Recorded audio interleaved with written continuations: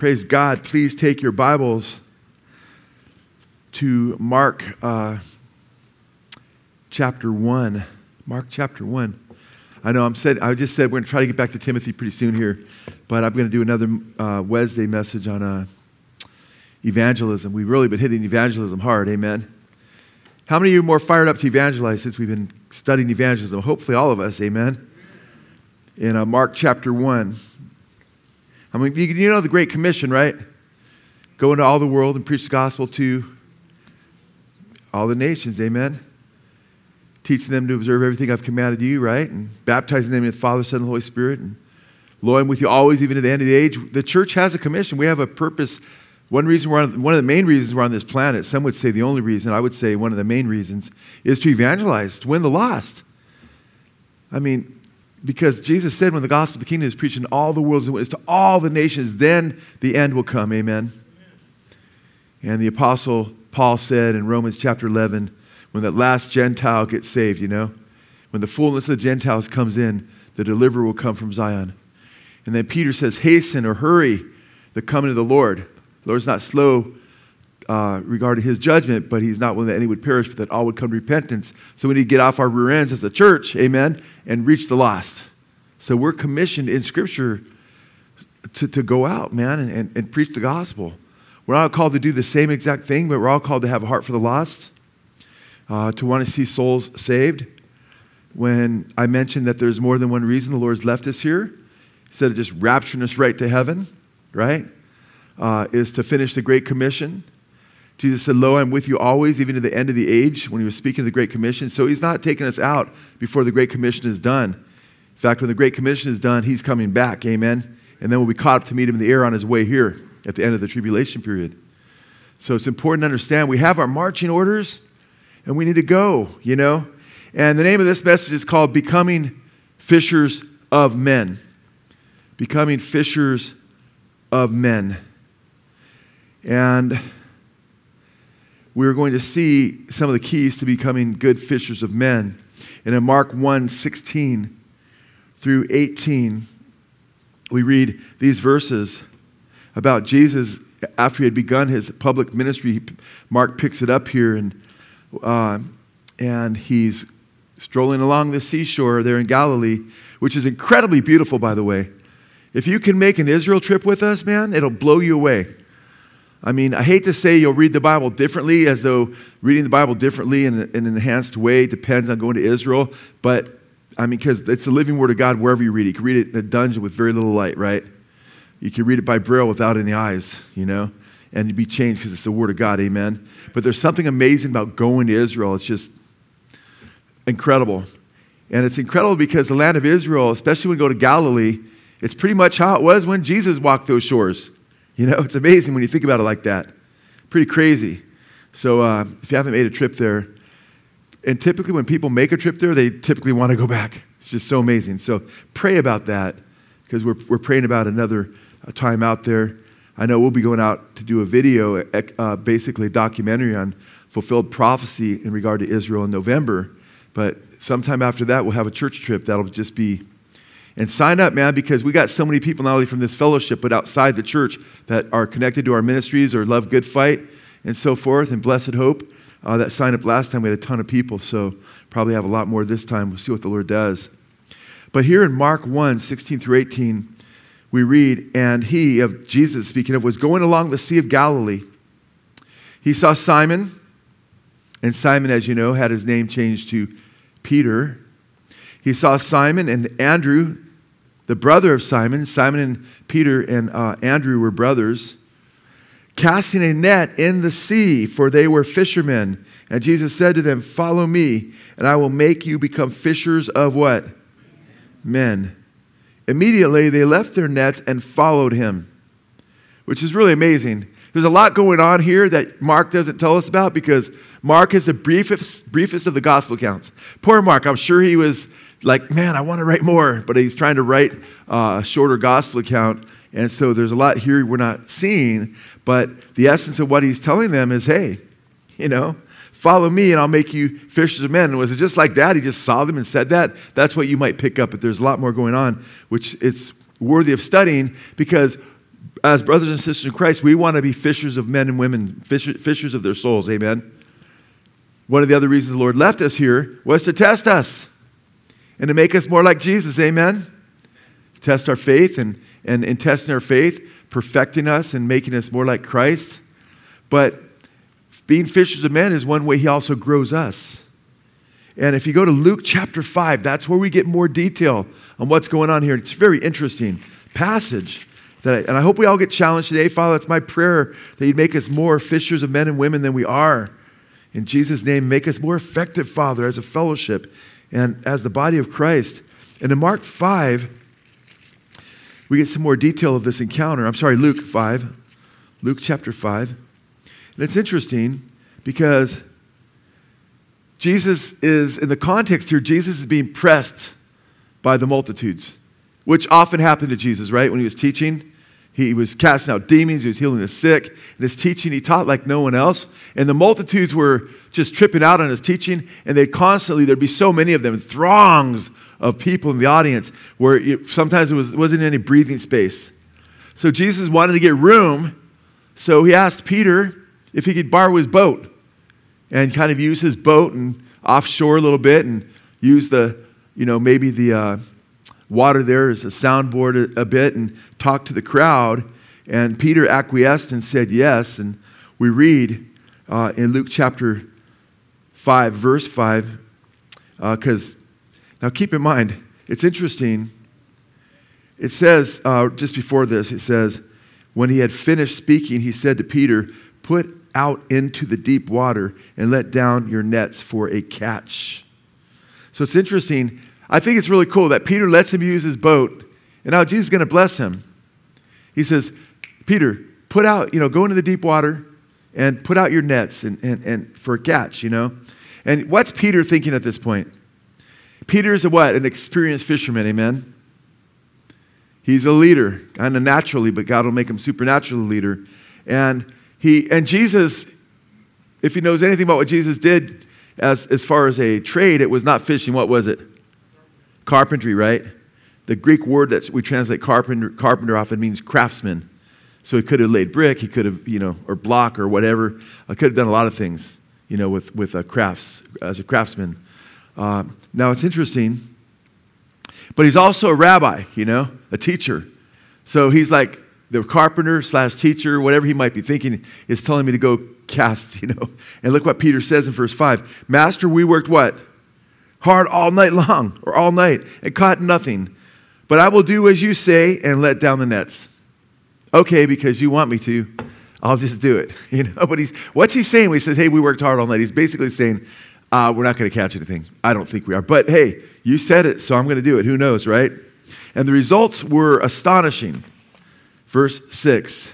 "When they had done this, they enclosed a great quantity of fish, and their nets began to" what? Break. The Greek word for break there is to begin to break. So that's why the NASB says began to break. Otherwise, it would have lost everything, or mostly everything. "So they signaled to their partners in the other boat for them to come and help them. And they came and filled both of the boats, so that they began to" what? Sink. Talk about pressed down, shaken up, and overflowing. Amen. The Lord's given them everything they can contain. It's really, really pretty cool.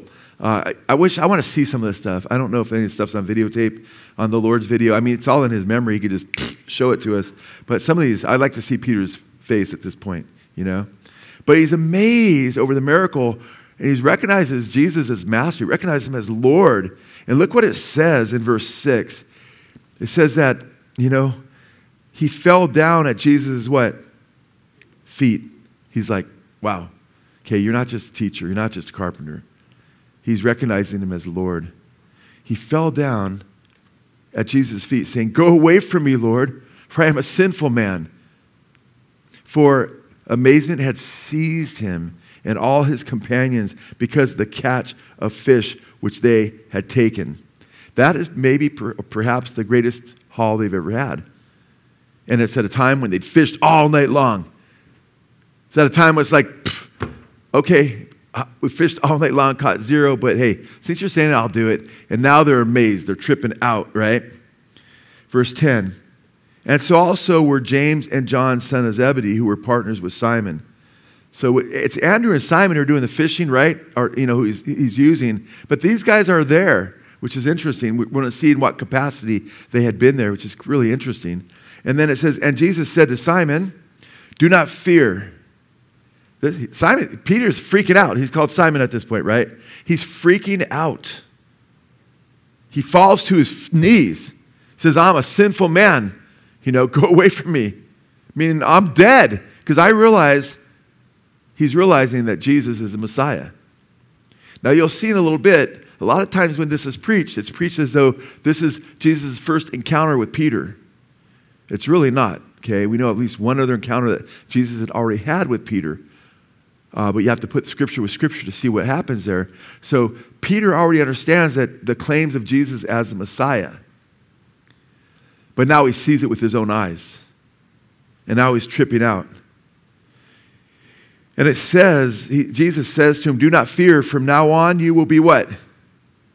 Catching men. When they had brought their boats to land, they left everything. And what did they do? And followed him. Wow. They followed him. Just like we read in Mark. In Mark, we see that Jesus said, I'll make you fishers of men, right? Follow me. So we get a detail there that we also get in Matthew as well. Now, it's interesting. Peter felt so unworthy that he said, go away from me, Lord, for I am a sinful man. When you are in the sheer holiness presence of God, keep in mind, he's totally pure. He's all-powerful. He created the entire universe, right? His heart is that we be pure. Amen. He is a God of love, but he's also a God of wrath upon the wicked and those who are rebellious against him. Amen. And Peter sees this incredible just display of power, right? Now, even though he sees it from the vantage point of benevolence, that the Lord is blessing him, right? Because you might think he might be like, wow, Lord, you are so good to me, Here I let you borrow my boat and look how you rewarded me.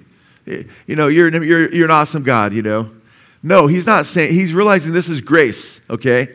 That wasn't, okay, I'm going to reward you and give you what you deserve. He didn't deserve that kind of catch, right? He's going to bless him out of his grace. And Peter recognizes the depravity of his heart, how utterly depraved his heart is, and that he is so unworthy to follow Christ. Because guess what? He's like you and me. He's fallen short. There's guilt in his life over things he had done in the past. Maybe things he had currently been doing up to this point.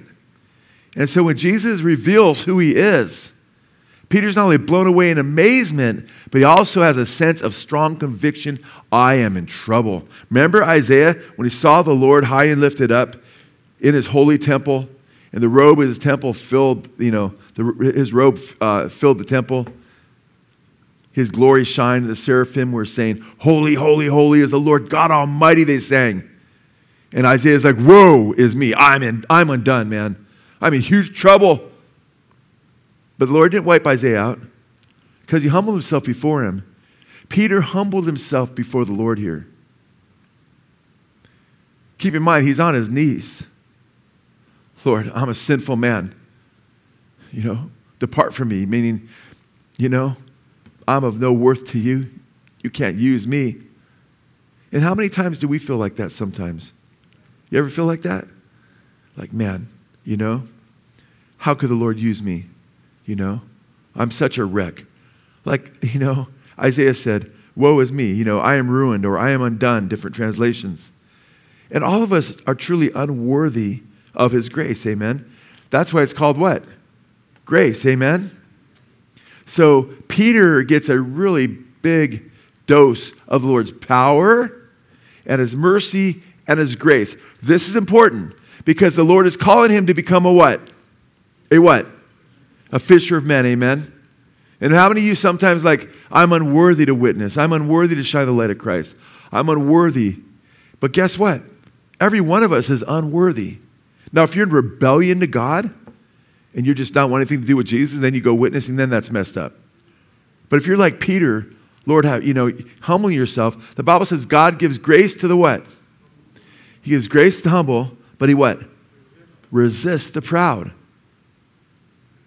And Peter himself learned this, right? So Peter will say in 1 Peter 5, humble yourself under the mighty hand of God, and he will exalt you in due time. Did Peter not find that out?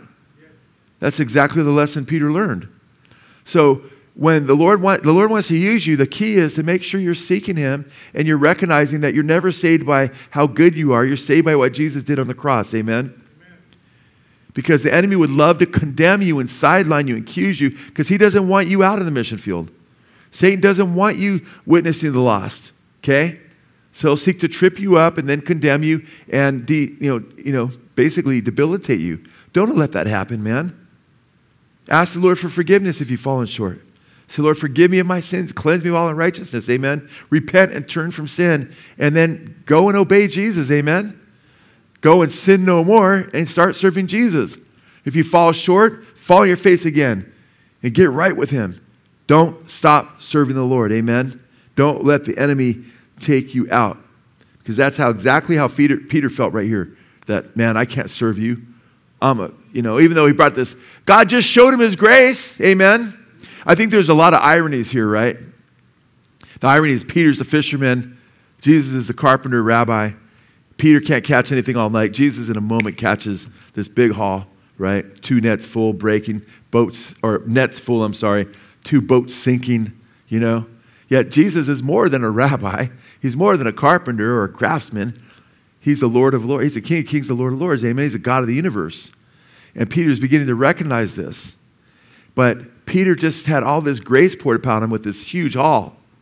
And there's an irony there, Because what's happening there? He has this huge haul. He pulls in all this fish. But guess what?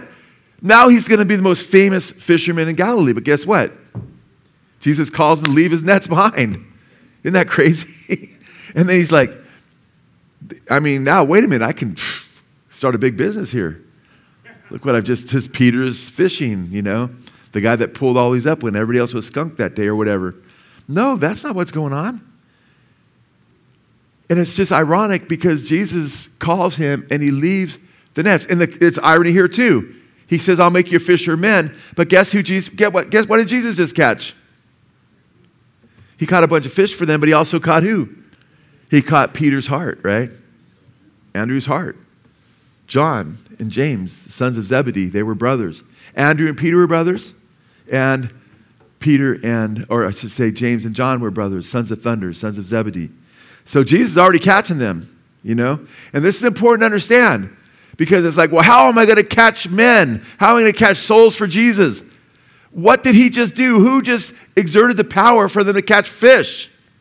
Jesus, amen? And understand, Jesus says, I will make you fishers of men, amen? So he's the one that makes us fishers of men, right? He doesn't say go to school for 10 years and you'll learn how to fish for men. He says, follow me, amen?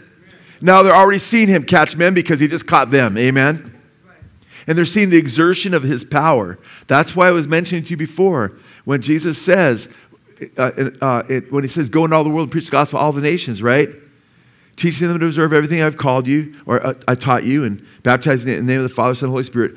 That's bracketed by 2 verses. Verse 18. All power in heaven and earth is given unto me. Wow. Think about that. All power in heaven and earth is given unto Jesus. And then that's verse 18. 19, 20 is the commission. In verse 20, lo, I'm with you always, even to the end of the age. What's he letting us know? That same divine power that he exercised throughout his ministry when the disciples were blown away over and over again as he was catching men, he still has, and he wants to use in the church age. After his ascension, he wants to empower us. Remember that fishing story I gave you guys some time back? Not too long ago, so I won't repeat the whole thing, but the guy that was using dynamite, right, to catch fish, and it worked very effectively. I won't repeat that story. I just gave it a few weeks back. But the Greek word dunamis it speaks of the power of the Holy Spirit.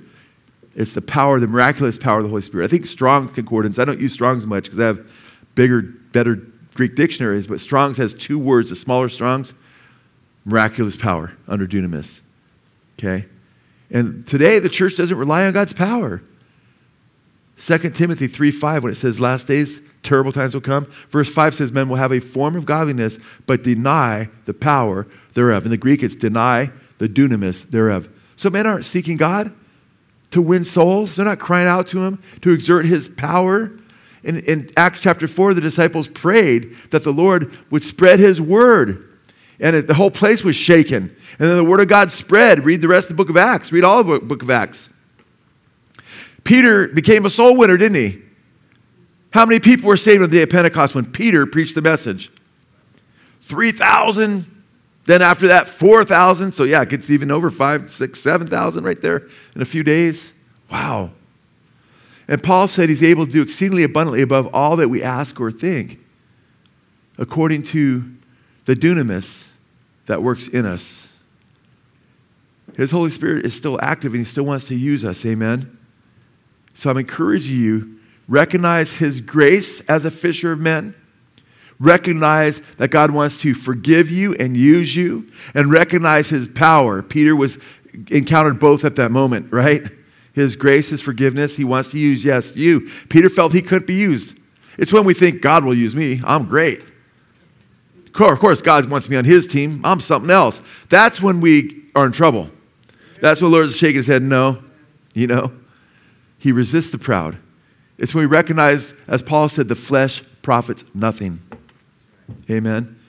And that apart from Christ, we can do nothing. John 15:5. But through him, we can do all things. Right? Philippians 3:12. So it's amazing in 13 there. Now, it's amazing because I mentioned to you that Jesus had already called Peter before this. So a lot of people go here and then they preach evangelism and how Jesus won these guys.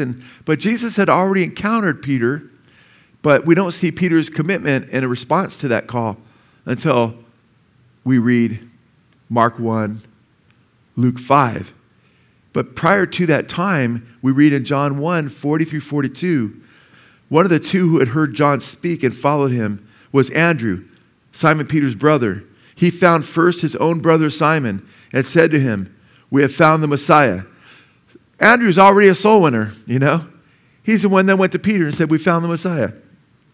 And it says first, he began to do this, He began to witness, amen? Which translated means Christ. He brought him to Jesus.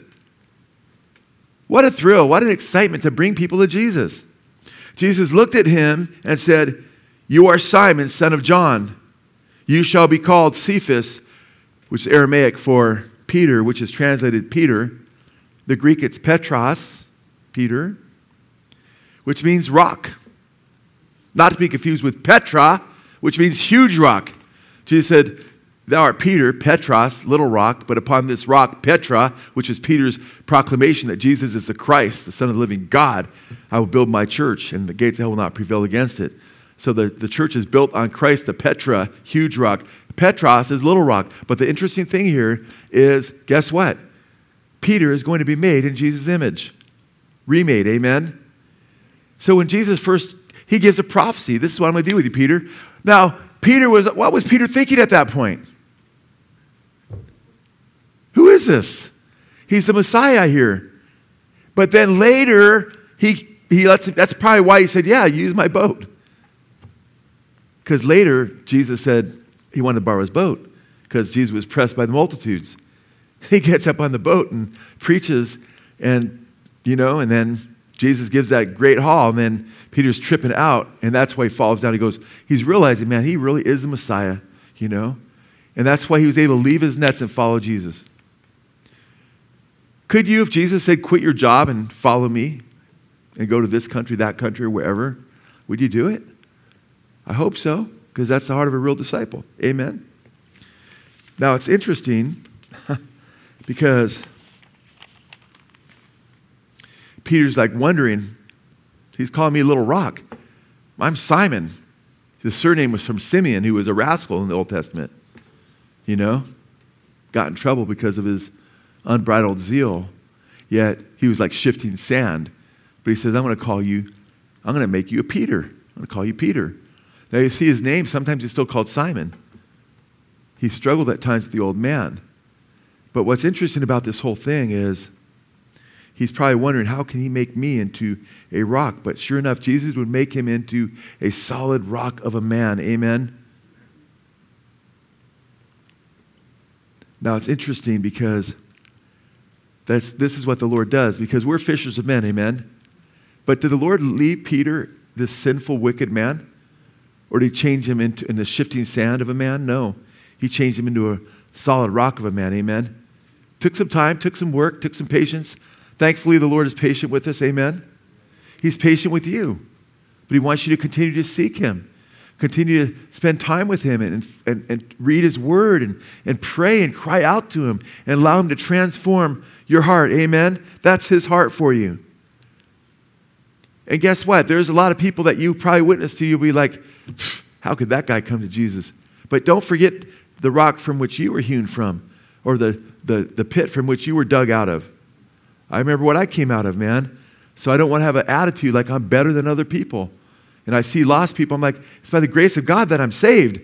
I could be in that same state if I hadn't come to Christ. Who do we think we are?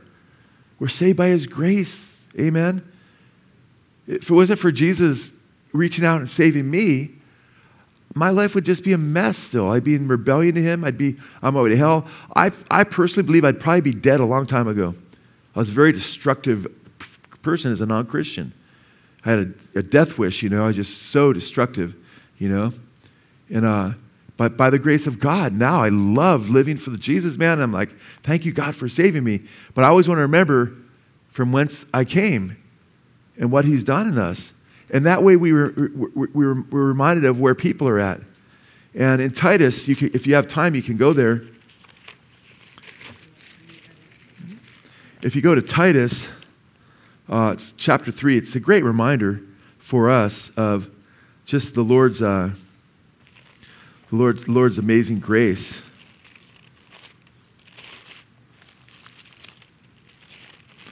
My Bible is falling apart on me. I got some pages that came out. I hope that's not Titus.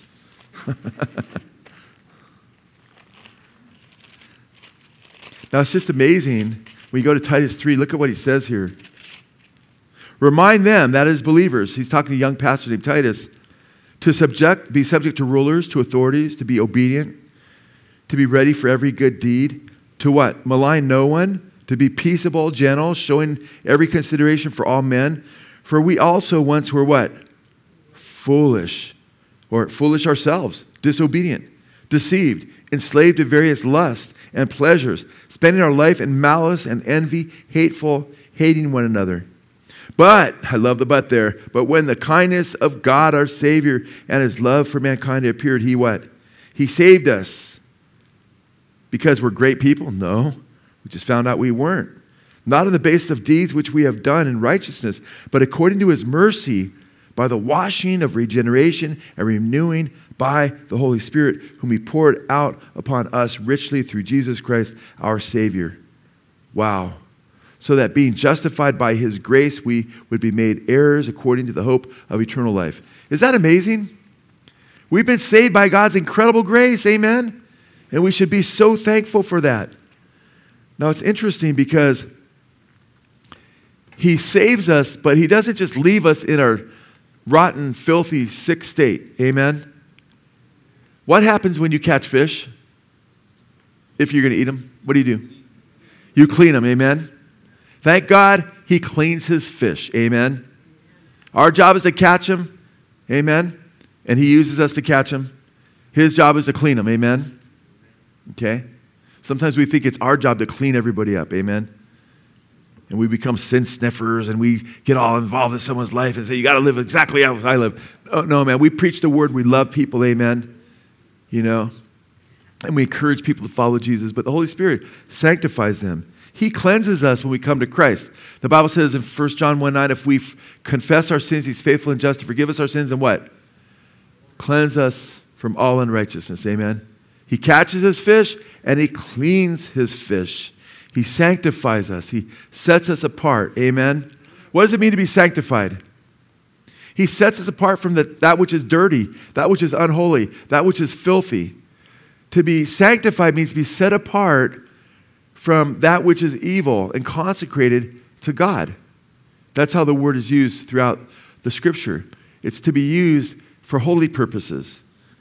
We're no longer to be conformed to the world, but to be what? Transformed by the renewing of our minds. Amen? So he transforms us by the Holy Spirit. And I love 2 Corinthians chapter 3, verse 18, because it says, as we look to the Lord, he changes us or transforms us from glory to glory. Isn't that awesome? So Peter will be changed. And I love Jesus prays for Peter and the other apostles in John 17, just before he goes to the cross. And he prays this prayer in verse 17, sanctify them in the truth. Your word is truth. And he also goes on to say, and for their sake I consecrate myself, that they also may be sanctified in truth. 1 John 4:3 says, for this is the will of God, your sanctification, that you abstain from sexual immorality. God wants us, he saves us and he separates us from evil.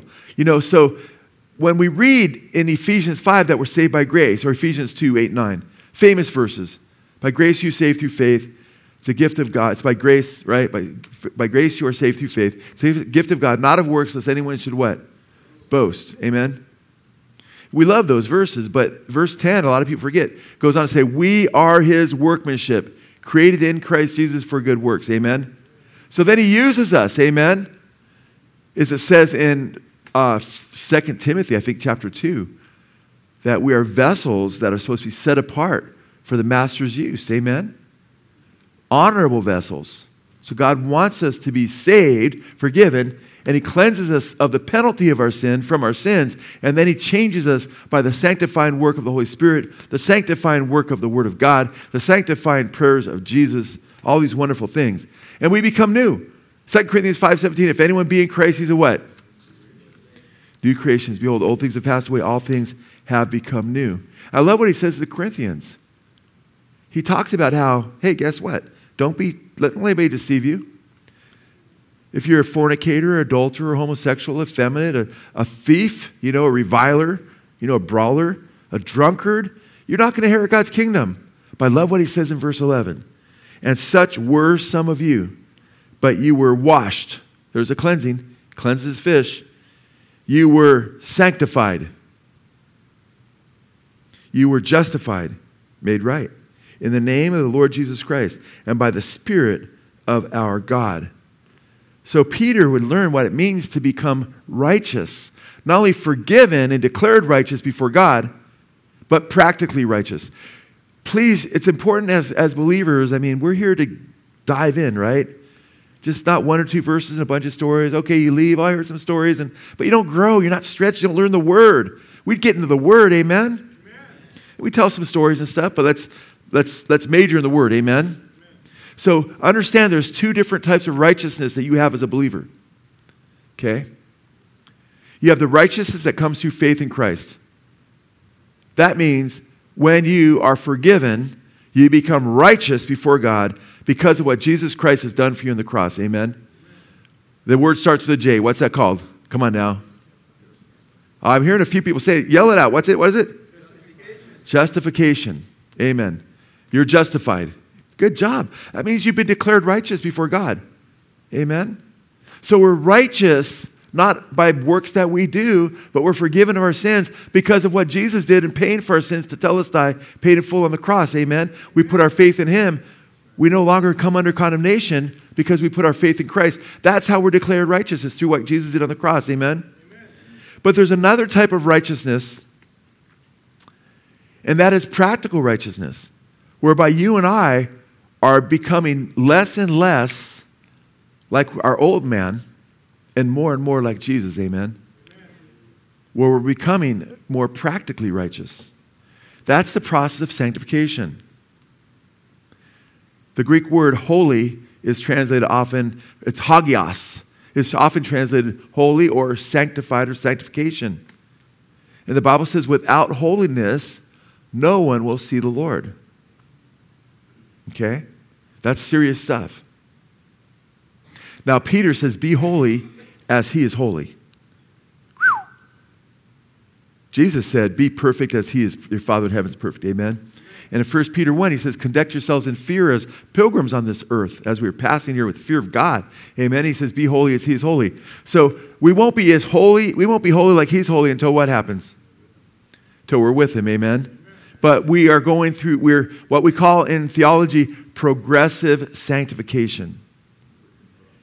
That we are works in progress, under construction, says the general contractor here, right? We are under construction. We're becoming more like Jesus every day, or we ought to be. If we're not, we're backslidden, and we need to get right with the Lord. Amen? So I find it fascinating that Peter here, after this, I'm going to make you a fisher of men. He witnesses at the day of Pentecost. He sees 3,000 souls get saved. Wow. I did a presentation one time years ago at a high school, and I encouraged people that wanted to turn to Christ to stand up. About 900 of them stood up, and my heart was just boom, boom, boom. I was like, thank you, Jesus. I don't know how many of those gals were sincere. It was a powerful presentation, showing Satanism and music and everything, and their eyes were bugged out, and boom, all these people stood up. I don't know how many of them might have already been saved and just stood up because they're like, whoa, I better make sure I'm right with God. How many stuck? I don't know. But 3,000 people come to Christ, sincere people whose lives are changed. A lot of times people will come up and they'll say Jesus in modern, evangelistic events, but a lot of times there's not real commitment, studies show. Studies show these guys turned the world upside down. There was repentance that was preached. They were disciples. And then others more got saved after that. But I find it fascinating that he said, I'll make you fishers of men. But not everybody is going to have that kind of experience. Not everybody's going to have an experience where they lead a bunch of people to Christ in the streets. That may or may not happen. But we all need to be about our Father's service, amen, and the service of the Lord Jesus, and being part of the evangelistic campaign of winning souls, amen? We're all to be involved in that. That's why we're here, man. And I think it's very interesting in Mark 1, after we read about the conversion, or I should say this step to decide to follow Jesus and leaving their nets and become fishers of men, the very next verse after the verses that I read says this in Mark 1:19.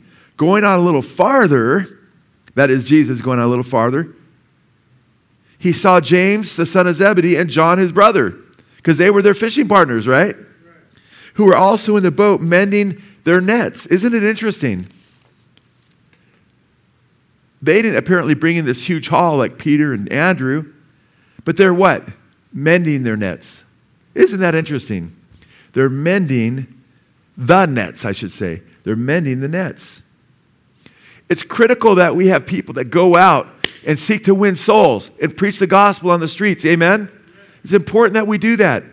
Very few churches do that today, and it breaks my heart because that's what the early church did.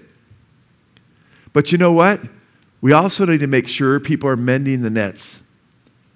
People are going and casting the nets out and bringing in the haul, but we need to make sure people are mending the nets. And I think it's really interesting because Andrew, we already see that Andrew's winning souls, amen? And we see Peter is out there winning souls. But it's interesting when you look at John and James that they're net menders. Because guess what? What if Peter and Andrew's nets had full of holes, never fixed? Would they pull those fish in? No. You need net menders too, amen? Because they're part of the process. The eye can't say to the hand, I have what? No need of you. We work as a body.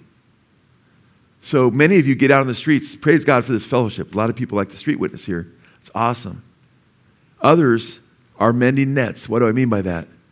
And all of us need to be open to, all of us should have hearts to share the gospel. May the Lord help you and strengthen you to share with your family, with your friends, to pray about going on mission trips. All that stuff is beautiful. I'll tell you what, man. How many of you went on the deep sea fishing trip recently? Some of you guys went out there, some of you gals. Heard it was a great trip. I tried to make those fishing trips. Can't make them all.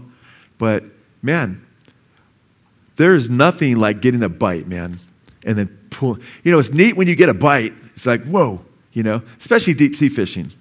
It's not a little guppy, usually there's going to be something pretty nice, something substantial, But then when you get a tug and you feel that real, and if you get a really big tug, it's like, as long as it's not like somebody 4 feet down at somebody else's line you're getting, and you find out it's a fish because you can sense the difference, not just this constant tug downward. It's like, a fight. It's so exciting. But you know what? And you know what? I'm not a natural born fisherman. My friends would go fishing when I was a little kid at Rancho Park. I'd fish for 5-10 minutes. I'm like, man, I want to go do something exciting. We're not getting any bites. I'd walk around the lake or whatever. I thought it was the most boring thing in the world. Till I was invited with a bunch of Simi policemen to go fishing and went with them. And I caught a whitefish right away. And I'm like, what in the world, man? And I love fish. Fish is so good, isn't it? For you fish lovers, right? I'm like, man, I get to take that home, whatever else I caught. Then I'm like, man, I love deep sea fishing. That's pretty awesome. And I just remember, you know what? I was like, it totally changed my view on fishing. I was like, wow, you know what? And I know guys that it's just in their blood, Like Joe Pirro, he'll go like 4 or 5 hours to Bishop, catch and release because he doesn't like fish, and then come all the way back. I'm like, that is a fisherman, man, And now he likes sushi, or he's liked sushi for several years, but he doesn't eat. You don't eat that stuff out of the the pond or the lakes out here raw, But it's awesome. And you know what? I'd wake up. Sometimes we have trips. You get up 2, 3 in the morning. That's hard on me because I get to bed at 2, 3 in the morning. So then I'm like half-hour sleep or whatever. And then take pills that wouldn't work for me because I would always take them just before and vomit all over the place, create a chum line for the fish, But I'd still go, you know why? Because I loved being with my brothers and sisters in the Lord. And it was fun catching the fish and eating them later. And I mean, I remember one time was, my sister Kathy, right? She usually sits right up here. And we're in the back of the boat.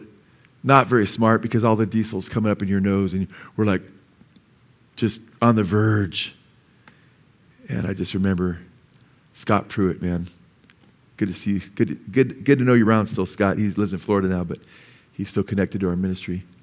And he's looking at us. We're all peeking. He goes, anchovy pizza. That's all it took. And on cue, we just went, And but guess what? We would still go evangelize. We'd still go, and I'd still go fish. But you know what? Why would we wake up early in the morning, puke all over the place, and then go back again the next time? Glutton for punishment? No, because it was worth it to be with the brothers and sometimes the sisters that would go, and to fish and catch fish. It's pretty fun. But guess what? Nothing like the joy and the excitement that comes from people coming to Christ. Because I can tell you right now, I don't care how big a fish you catch out on a deep sea fishing trip or at a lake or wherever, I don't think the angels are tripping out. But when just one sinner, you can catch 50 fish and the angels aren't like, wow, check that out. But you just lead one sinner to repentance. Amen? And what do the angels in heaven do? They rejoice. Amen? They rejoice. So, if we could wake up early in the morning, vomit like crazy, knowing you're going to get sick even, I'll go on the boat knowing I'm going to get sick for something that is pretty fun, how much more should we be willing to do to win eternal souls, which brings way more joy? Are you with me tonight? Amen. Or do we not want to be inconvenienced? Well, it doesn't really fit into what I want to do in life. Well, wait a minute. Are you a follower of Christ? Are you a disciple of Jesus? If you're a true follower of Christ, you're going to say, hey, even though it's hard sometimes, I'm going to be a witness. Amen? I may be out there casting nets, or I may be mending nets. I may be just busy in the fellowship, making sure I'm encouraging brothers and sisters to be strong in Christ, that I'm a peacemaker. Amen? Encouraging people to love one another. Amen? Speaking well of my brothers and sisters in Christ who are seeking Jesus. Amen? Being a healing balm and a net mender. Amen? We all have things to do. And I mentioned that because it's interesting that James and John were mending nets. And we don't see James and John on the day of Pentecost reeling in all these fish, but we see them, guess what? It's debated as to which James wrote the book, the letter of James. I think there's a good argument that it could have been James, the son of thunder. And when we go through the book of James pretty soon, I'll give you the reasons why it could be this James. Most Bible commentators believe it was James, the brother of Jesus. Although when I look at the evidence, I don't see it as being, it's kind of split. And we'll look at that later. It's interesting. You got to look at the arguments closely. But guess what? What was John doing? First, second, third John, he wrote the Gospel of John, amen, which was evangelical, by the way. The book of Revelation, most of his letters to the 7 churches that Jesus gave him, he was strengthening and mending the church. Isn't that interesting? I want to be involved in both, amen. In fact, the Greek word for mending is katartizo. Katartizo. You would transliterate it in English, Katartizo. Katartizo. And that Greek word is interesting. It's translated in the NASB. That's the word that's used in Matthew chapter 4 and in Mark chapter 1. Both times it's used of them mending nets. It's translated in the NASB as katartizo is translated complete, equip, fully trained, made complete, mending, perfect, prepared, and restore. And I think it's interesting that they're mending, the Lord uses them to mend. They're winning souls, Peter and Andrew, but not just Peter and Andrew, because James and John, I'm sure they cast nets out, but they were also mending the nets. And as brothers and sisters in Christ, guess what? We need to go out to the highways and byways, right? And bring the sheaves in, amen? We need to be fishers of men and go out, right? But we also need to be here and strengthen one another and mend the nets, amen? Are you with me tonight? I mean, and you know what I love about this fellowship? One of the things I love about this fellowship is we don't just sing some songs and just pray. All those stuff's really important. Just hear the word being preached. All that's important. But so many people minister to one another. I love it that I see people praying for each other, encouraging each other, caring about each other. Let's keep doing that because we're the nets, amen? We're the fishers of men that the Lord wants to use. So that's a very important, and I thought it was really interesting because guess what? Katartizo, mending, is found in Galatians chapter 6, verse 1. Brethren, Paul says, same Greek word, katartizo, not with brethren, that's another word. Brethren, even if anyone is caught in any trespass, you who are spiritual, restore. Guess what the Greek word is there? Katartizo. It was a known word for mending nets. It was known for setting a bone, too, that was broken. Restore such a one in a spirit of gentleness, each one looking to yourself so that you will not be tempted. So as brothers and sisters, when a brother falls, what are we to do if that person's willing to listen? To help restore them, amen? By restoring people and being involved in ministry, not just outside the flock as you witness to the lost, but as you minister and build up the flock and love one another, you're strengthening the fishermen, amen? Are you with me tonight? This is such important stuff. But I thought it was interesting. I knew that Greek word, katartizo, was used in Galatians 6:1 for restoring a brother, and it was the same one used for mending. But I never saw the connection with Ephesians chapter 4, verses 11 and 12, which is katartismos, or katartismos, which means to mend or equip. It's from katartizo, which means to mend or equip, katartismos. And guess what? It's used in Ephesians 4, 11, 12. Listen how it's used. He gave some as apostles, some as prophets, some as evangelists, and some as pastors and teachers for the equipping of the saints for the work of service, to the building up of the body of Christ. Amen? So why does he give apostles, prophets, evangelists, pastors, teachers, or pastor teachers? For the equipping of the saints, for the work of the ministry, to build up the soul winners, to build up the fishers of men, to mend the nets, to prepare them to go out and be witnesses. Amen? What do you think I strive to do all the time? What do you think a lot of you are striving to do? Amen? The Bible says, Not just to pastors, but to all believers in Hebrews 10, to stimulate one another to love and good deeds. Amen? We ought to be seeking to stimulate each other, to love people, to love the lost, for good deeds, to witness the lost. Amen? That's what we need to be about. That's what we need to be about.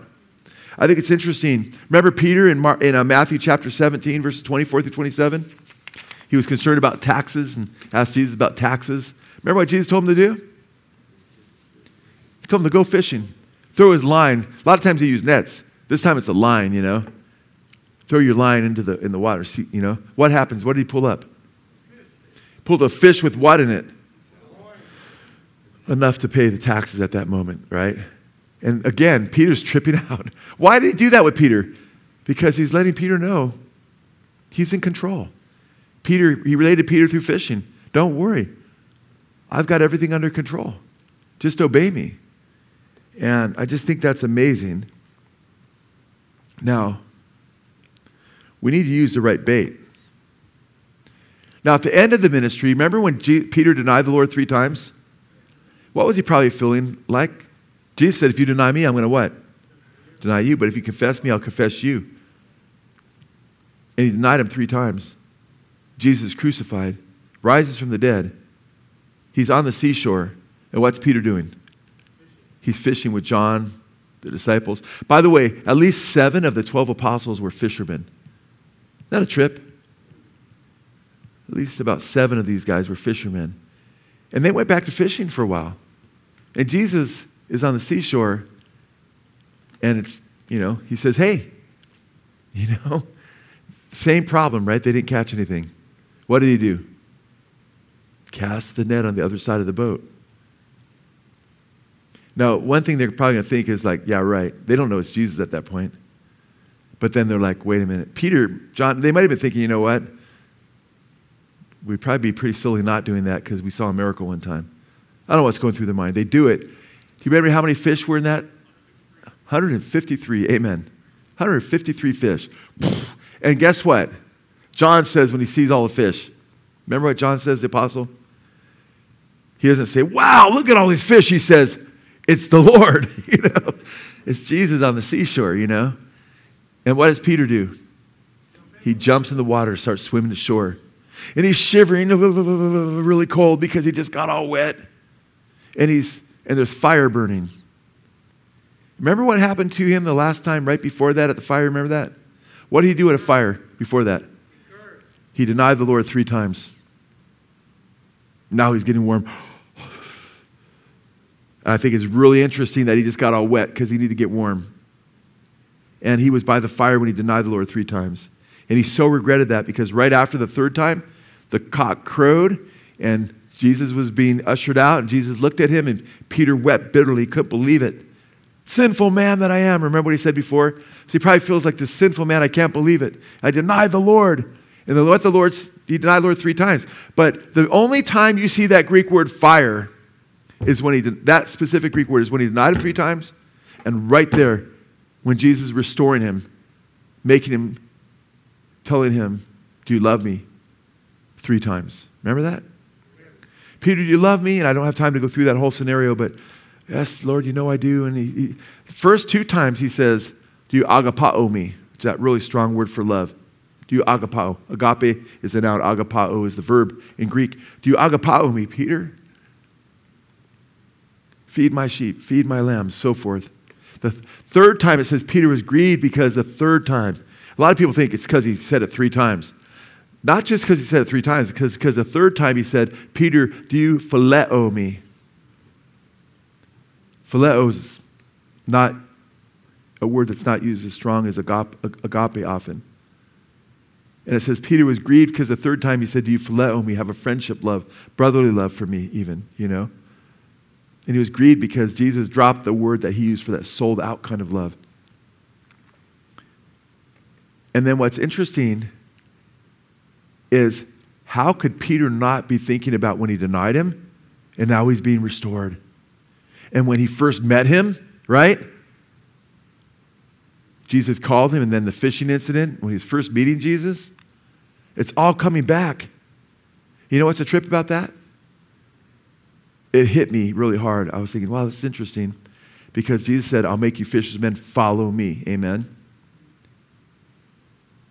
He denied the Lord 3 times. He felt terrible. Now Jesus lets him reverse what he said at the fire 3 times. I love you, I love you, I love you, Lord. And then Jesus says something fantastic to him. He says, you know what? He shows him how he's going to die. When you grow old, they're going to lead you where you're not going to want to go. They're just going to, you're not going to. And it says he talked about how he'd glorify him in his death. If Jesus said, hey, you're going to be killed for me, some people, Christians, be like, oh, Lord, I don't want to do that. How can you let that happen to me? You know what? Peter was so happy because he wanted to, it's such a bad taste in his mouth that he denied the Lord. Amen. He was so happy to hear that he would leave this earth glorifying his Lord. And church history tells us he was crucified upside down because he said, I'm not worthy to be crucified like my master. But what's interesting is right after this, when Jesus tells Peter what's going to happen, you know what he does? Which this is what hit me hard. So those things he says, what about John? What about John, the Apostle John, Peter says to Jesus. Peter, he says a couple things, and Jesus says to him, Peter, you follow me. I thought, wow. That's just like when he said, I'll make you fishers of men, right? Follow me. He just catches all these fish. It brought him back to being a fisherman. He said, Peter, you follow me. And guess what? He follows him, and 3,000 souls are saved a little bit after that. And Peter becomes this radical fisher of men. Brothers and sisters, how do you become fishers of men? Do you need to go to 51,000 classes? Do you need to go to all these special seminars? You need to follow him. Amen. Follow Jesus. He said, I will make you fishers of men. Do you spend time with him in prayer? That's where you get a heart for the lost, and you ask for wisdom, and he gives you wisdom. Praise God, you belong to a fellowship. I mean, we've got this whole campaign, the Set Free campaign we're doing right now. Right? It'll be a few days in August when hopefully we'll all be able to get out in one way or another, whether it's stuffing bags or street witnessing and so forth. We've got all kinds of stuff prepared that we get to do. And hopefully we'll see people come to Christ through it, Well, what if we don't catch 153 souls even? It's required of a servant to be faithful. Amen. I just want to be faithful. We see people come by the grace of God to Christ all the time through our ministries, getting people right in all the time, people transformed. People seem to visit our fellowship just about every week, sometimes several people in a week who've been ministered to through what we do from different states, sometimes different countries. It's beautiful to see. But you know what? We're hitting Simi Valley hard right now, okay? And we're going to get a mailer to most of the houses. We're going to be out in the streets and so forth. But this isn't something we just do in August, amen? I know we do a deep sea fishing trip once a year. Maybe, I think they're trying to get twice going this summer. But that's not something we do. It's something we do for fun.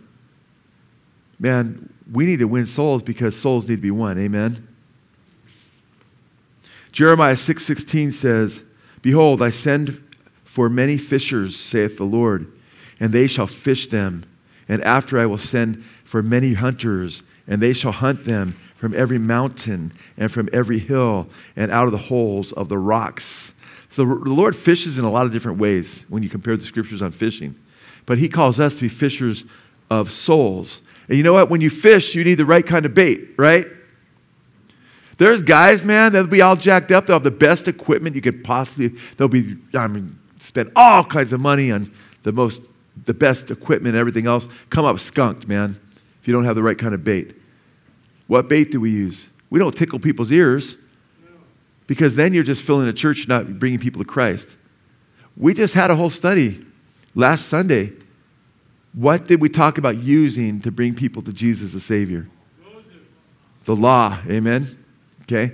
I can't believe how many reactions I've got to that message, far more than I even thought would. It impacted people in different ways. I'm so happy to hear that. In fact, one brother said to me, I saw him later that day, he goes, Joe, I went out with some of the brothers afterwards, and you know what? I've never understood this about the law, because he's been only coming here less than a year, 6 months or whatever. He goes, I was going to witness somebody. I witnessed to the gal that was serving us, and he goes, and I said to her, typically I'd say, hey, you know what? talked about coming to Christ and what a blessing it is and stuff. But I said, hey, I just spelled out to her, have you broken God's commandments? We all have.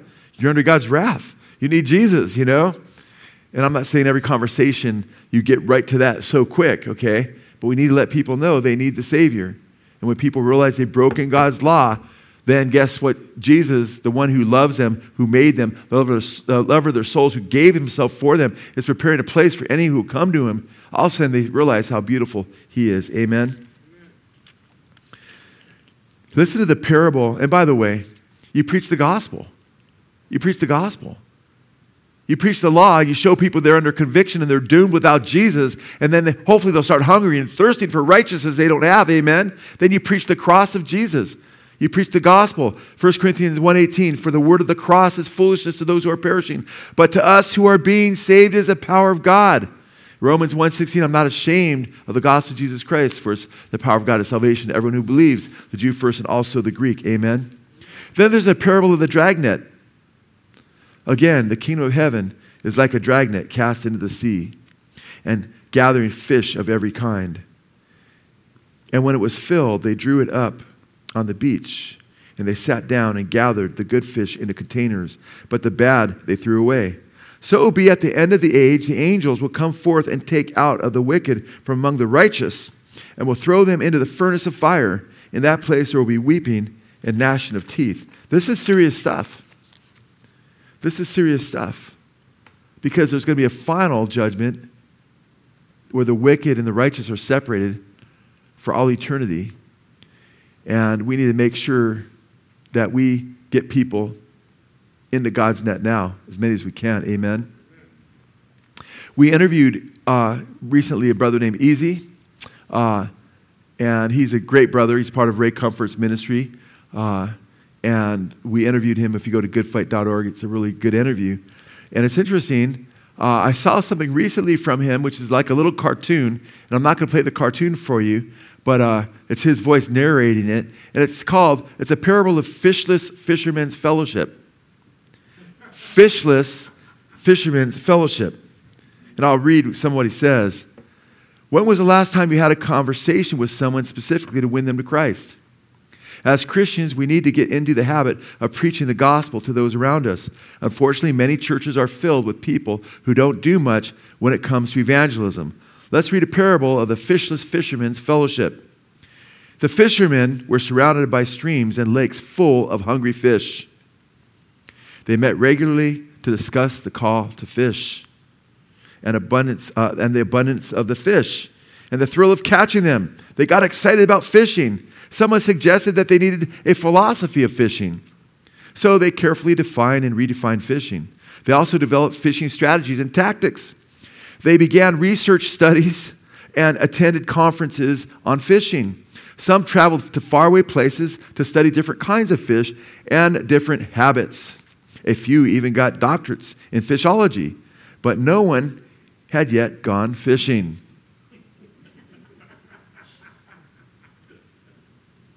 So a committee was formed to send out fishermen. As prospective fishing places outnumbered fishermen, the committee needed to determine priorities. A priority list of fishing places was posted on the bulletin boards in all the fellowship halls, but still no one was fishing. A survey was launched to find out why. Most didn't answer the survey, but those who did, it was discovered that some felt called to study fish, a few to furnish fishing equipment, and several to go around encouraging the fishermen. With so many important meetings, conferences, and seminars, they just simply didn't have time to fish. Now, Jake was a newcomer to Fishermen's Fellowship. After one string of meetings to the fellowship, he went fishing and caught a large fish. Wow. The next meeting, he told this story and was honored for his catch. He was told that he had a special gift of fishing. He was then sketched. Yeah, he's got a special gift of fishing. He must just have a special gift, right? I'm not called to it. He was scheduled to speak at the fellowship chapters and tell everyone how he did it. With all the speaking invitations and his election to the board of directors, Jake no longer had time to go fishing. But soon he began to feel restless and empty. He longed to feel the tug of the line once again. So he canceled his speaking. He resigned from the board, and he said to a friend, hey, let's go fishing. And that's exactly what the two of them did. Lo and behold, they caught fish. The members of Fishermen's Fellowship were many. The fish were plentiful, but the fishermen were few. Jesus said, follow me and I will make you become fishers of men. When it comes to evangelism, are you a fisherman who doesn't fish? If that's the case, don't be afraid to follow Jesus. You can trust him. He will make you a fisher of men. I like that, man. Now, that's the crazy thing. That should be convicting. We talk about fishing all the time, right? Do you go fishing? Fish for Jesus. I have a hard time speaking. So did Moses. He said, I can't talk. You got to go confront Pharaoh, man. That's a lot bigger deal than what God's calling us to do as far as hard. And the Lord says, I will be with your mouth to Moses. Amen. Well, I'm not a natural like Paul. A natural like Paul? Paul prayed. Paul asked us more than once, the churches, pray for me that I have boldness to preach the gospel. He didn't feel just always full of boldness to preach the gospel. Pray for yourself. Say, Lord, pray for one another. Pray for this fellowship that we become more evangelical. Amen? So important. Amen? By the way, there's a big difference. It's kind of crazy when you think about it. The picture of fishing, because you got to picture the world as full of water and the people as the fish that God's after. Amen? But the crazy thing is when you catch a fish out of the ocean, what happens to it when you pull it up? It what? It dies. But the crazy thing, when you pull fish out of the ocean of the world, what happens? They live. Amen? It's a beautiful contrast. They come to life. And now what's interesting is the ancient Near East, Ain, we call it Ain, A-N-E, ancient Near East, Israel and surrounding nations, they view the ocean as this place of chaos. Sea monsters, Leviathan, and there's all kinds of creatures in there, man. We've only explored like 10% of the ocean. Do you know that? We barely just dipped our toe in the ocean as far as what we really know about it. There's all kinds of crazy stuff in there. It's a place of chaos. So the Lord wants us to rest. And the world, think of it, Revelation 13:1, the beast comes up out of the sea. Revelation chapter 17, the harlot sits over the many waters. Amen. Revelation 21:1, there is no more sea. Amen. Isaiah chapter 57, other chapters, it talks about, in fact, I'll quote it, Isaiah 57:20. But the wicked are like the tossing sea, for it cannot be quiet, and its waters toss up mire and dirt. There is no peace, says my God, for the wicked. Okay? In the book of Jude, it talks about the false teachers are like wild waves of the sea, casting up their foam, their shame like foam, wandering stars from the black darkness is reserved forever. So there's these pictures of the lost. The sea, the chaos in the sea is a picture of the lost state of man. We're called to rescue people out of that chaos, amen? We're called to be fishers of men. That's why God uses these powerful pictures. This imagery is meant to startle us. And for the first century mind, it was very startling to look at this and say, wow, In fact, guess what? We want to snatch them out of the fire. Jude commands us, amen? We're commanded to have mercy on some who are doubting. Others snatch out of the fire, he says, amen? Hating the garment that's been polluted by the flesh. What fire, man? A lake. It's not a lake of water, really. It's a lake. It's called the lake of fire. We got people that perish. That's why the angels rejoice, man. That's why they just like, praise God, another one got saved. You want to make the angels happy? You want to bless God's heart? You want to walk in the joy of the Lord? Serve him, man. Get involved in evangelism. Don't get all caught up in the mundane things that later in life you'll be like, man, I wasted a lot of time doing that. I could have been winning souls. Amen? Let's win souls for Jesus. I close with Keith Green's song called Asleep in the Light. I won't play it because, man, you play it, we get dinged, we get a warning, because copyrights. But listen to these lyrics, man. Keith Green is so convicting. How many people write lyrics like this? Do you see all the people sinking down? Don't you care? Are you going to let them drown? How can you be so numb not to care if they come? You close your eyes and pretend the job's done. Oh, bless me, Lord. Bless me, Lord. It's all I ever hear. No one aches, no one hurts, no one even sheds one tear. But he cries, he weeps, he bleeds. He cares for your needs. And you just lay back, keep soaking it in. Oh, can't you see such sin? Because he brings people to your door and you turn them away and you smile and say, God bless you, be at peace. And all heaven just weeps. Because Jesus came to your door, you left him out on the streets. Open up, and give yourself away. You see the need, you hear the cries, so how can you delay? God's calling, and you're the one, but like Jonah, you run. He told you to speak, but you keep holding it in. Oh, can't you see such sin? The world is sleeping in the dark, and the church just can't fight because it's asleep in the light. How can you be so dead when you've been so well fed? Jesus rose from the grave, and you can't even get out of bed.